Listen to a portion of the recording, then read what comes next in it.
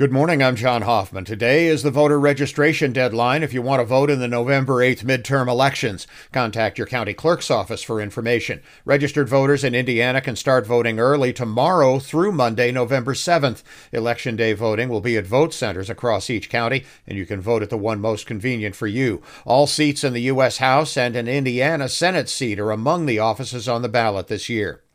Delta Airlines is ending flights between South Bend and Detroit in about a month, reducing options for flyers to connect with major hubs. Delta will still offer service to Atlanta and Minneapolis, and service to Chicago remains from other carriers. Authorities are investigating after several airport websites across the country were hacked yesterday. We're told flights were not affected, but main airports in Atlanta, Los Angeles, New York, and Chicago all reported partial or full shutdowns of their sites. It's believed to have been a coordinated attack, and a pro-Russia cyber group called Killnet is claiming responsibility.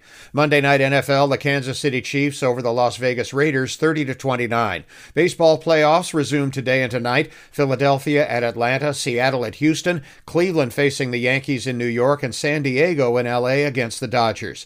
The National Hockey League season opens tonight with two games. The Chicago Blackhawks open tomorrow night at Colorado. The Detroit Red Wings open Friday. Basketball, the Chicago Bulls play their final preseason game tonight, hosting the Milwaukee Bucks at the United Center. I'm John Hoffman on Sunny 101.5.